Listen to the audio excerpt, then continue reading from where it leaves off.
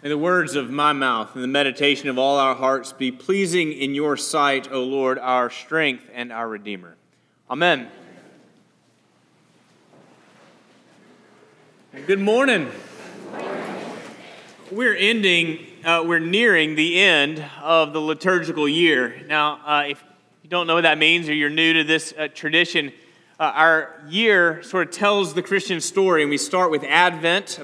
In a couple of weeks, we'll anticipate Christmas, and we kind of go through that and go all year round. But as we near the end of this liturgical year, you can understand that we are nearing the time where we are talking about the second coming of Christ.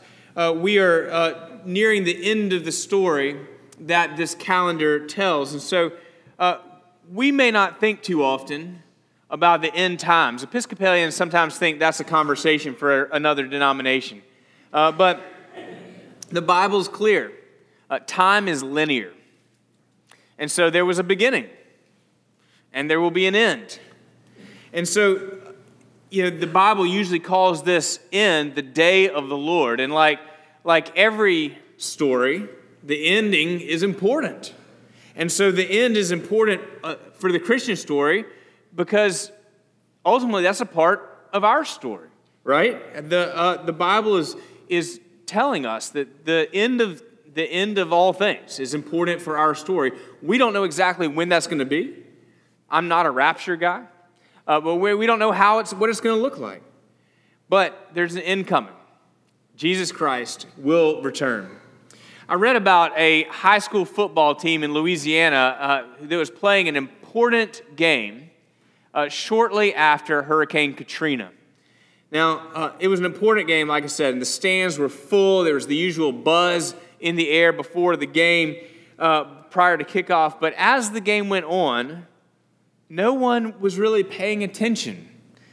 There was just the hum of casual conversation in the stands rather than the usual cheers. Even the players seemed kind of half-hearted about it. And what was the problem? During the storm, the scoreboard had been blown down. And so, consequently, none of the plays really felt connected to an end result. No one knew what the score was. No one knew how much time was left. And so the players and the fans just kind of got lazy about it. And only the coaches on the sidelines were screaming at the players, "There's a game going on here." Well, we actually have passages like this one that we have from 1 Thessalonians to remind us there's a game going on here. And so we don't know when the end is, and we don't know exactly what it's going to look like, but knowing that an end is coming affects how we play the game, doesn't it? So a lot of us do wonder about heaven, what's going to happen after we die, what is it going to look like. I don't hear a lot of folks worrying too much about standing before the judgment of God, right? Answering questions like, have you been holy as He is holy? Have you been perfect as your Father in heaven is perfect? And whether we think about it often or not, all of us are going to face those questions one day. All of us are going to stand before the judgment seat of God. There is an end coming, and there's a game going on. So what are we to do about that? Well, St. Paul tells us in that 1 Thessalonians 3 things for the game that's going on. Number 1, remember the team you're on. Number 2, think clearly about the plays. And number 3, wear the right uniform. So, remember the team you're on. Think clearly about the plays. Wear the right uniform. Number 1, remember the team you're on. Paul says, we belong to the day. And this is really the line, as I've been thinking about this sermon and pondering these scriptures, this is the line that has been coming back to me over and over again. We belong to the day. And when you heard it read just a moment ago, your mind probably went immediately, just like mine did, to Pat Benatar's 1984 rock ballad, We Belong, right? We belong. So, it sounds just like that. And she said, we belong to the light. And with even more passion than Pat Benatar, Paul is saying that this is what is already true about us. We belong to the day. We belong to the light. This is the work of God in us, in Jesus Christ, on our behalf. We belong to the day. We are, he says, we are children of the light. We are children of the day. There's a game going on here, and you need to remember what team you're on. We belong to the day. And when there's night all around you, it can be hard to remember. I mean, when the night all around you is inviting, and it's appealing to your senses, it seems much stronger, more popular than the light, it can be easy to question or forget that we belong to the day. When it challenges and taunts the truth of the light, it can be hard to remember that that is what is true about us. We belong to the day. This is a common contrast in Scripture, the contrast between light and darkness, night and day.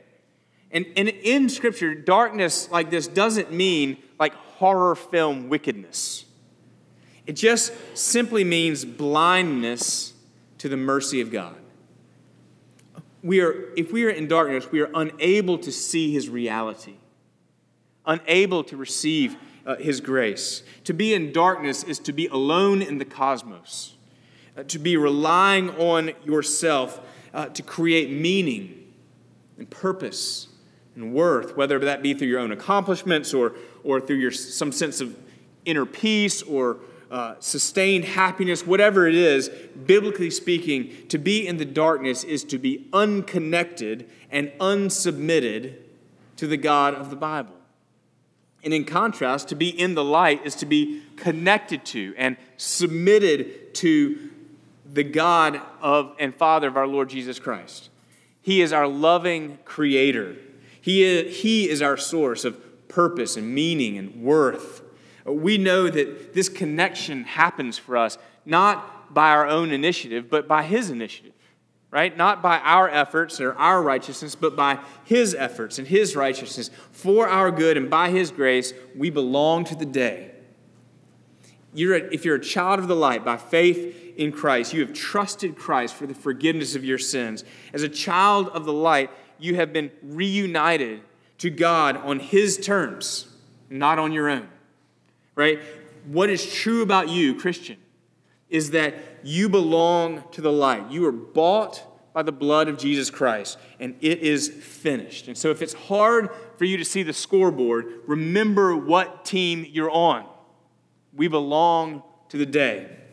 The second thing that Paul says when he's talking about that it's hard to see the scoreboard is to think clearly about the plays. St. Paul says, be sober. Be sober. Now, some of you think I'm about to switch from preaching to meddling, right?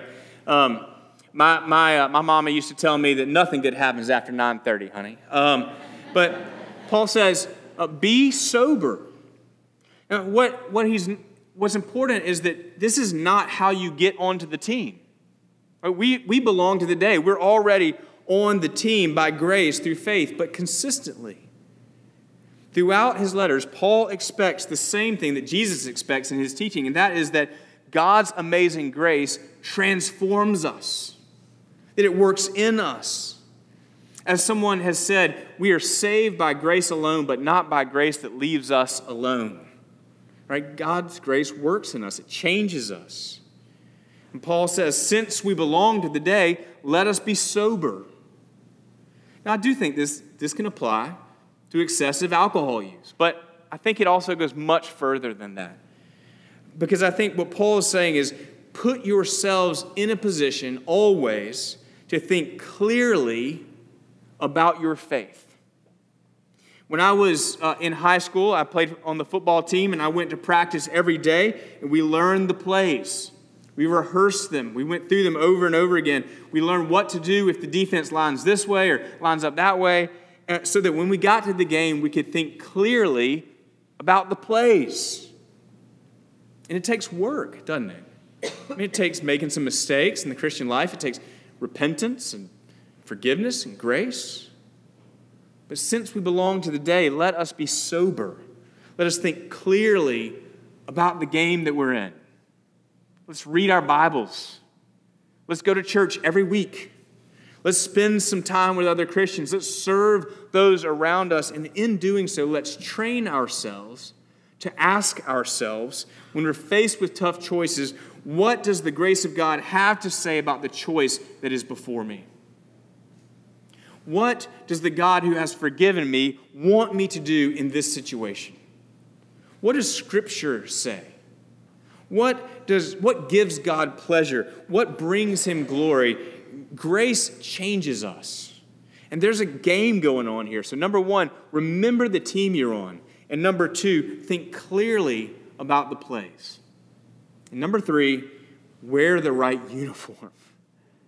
Wear the right uniform. Paul says, put on the breastplate of faith and love, and for a helmet, the hope of salvation. Now, you guys are going to leave here and you're going to go watch the Jaguars play the Browns, right? And so the way that you're going to know who's on what team running around there on the field is by their uniform, right? It's they're marked by their colors.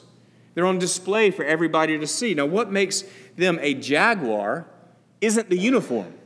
It's their contract, right? They've all signed a contract. They got a binding agreement. That's what has them on the team. But the way that team membership becomes evident to everyone during the game is by the uniform. It's the outward display. And for the Christian, God's grace is the contract, right? You belong to the day. It's a binding agreement. It's been signed in the blood of Christ.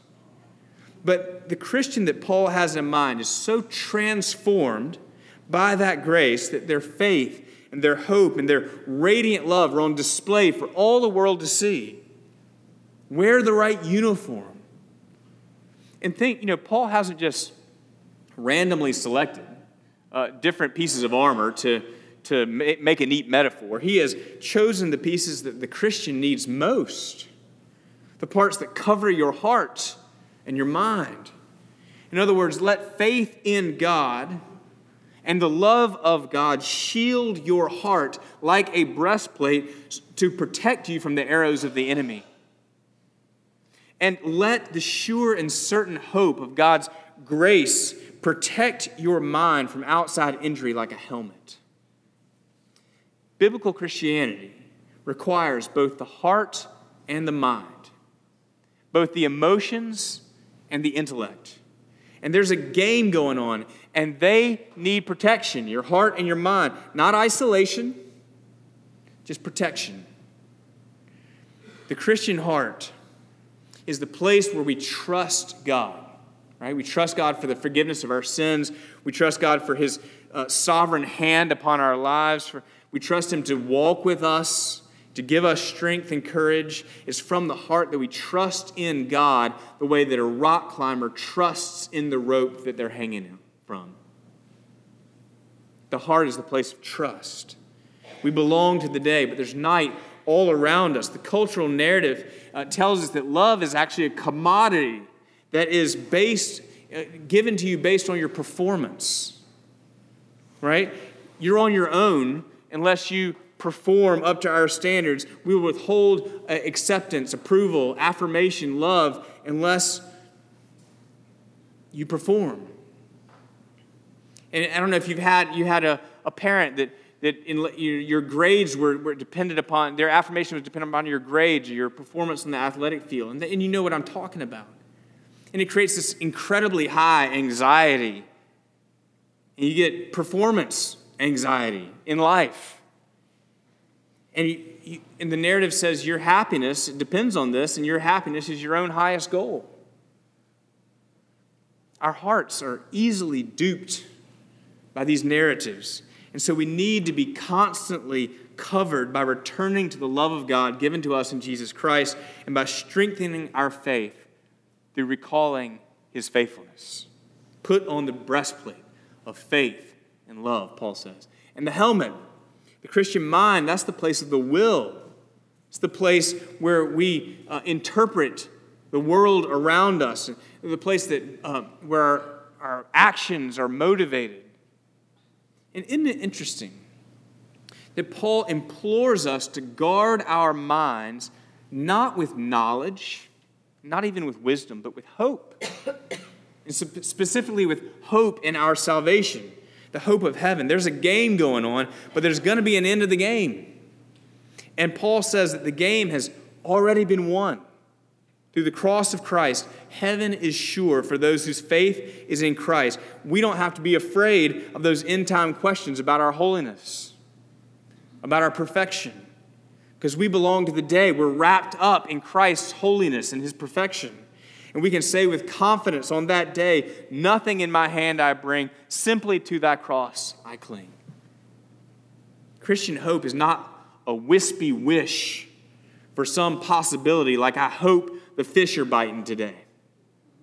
I hope that Krispy Kreme has the Hot Donuts Now sign on. Yeah? It's a good possibility, but it's not for sure. Christian hope is for sure. It's a certainty. Christian hope is built on the foundation of the truth of the life and death and resurrection of Jesus. That's the helmet. That's the guard for our mind. It's the filter for how we understand the world around us. So there's a game going on. And whether we can see the scoreboard or not, whether the clock runs out in our lifetime or not, the end of the game matters. Jesus Christ is coming back.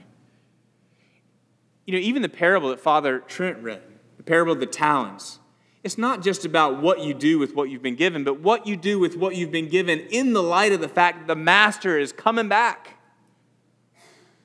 And so, remember the team that you're on. Think clearly about the plays and wear the right uniform.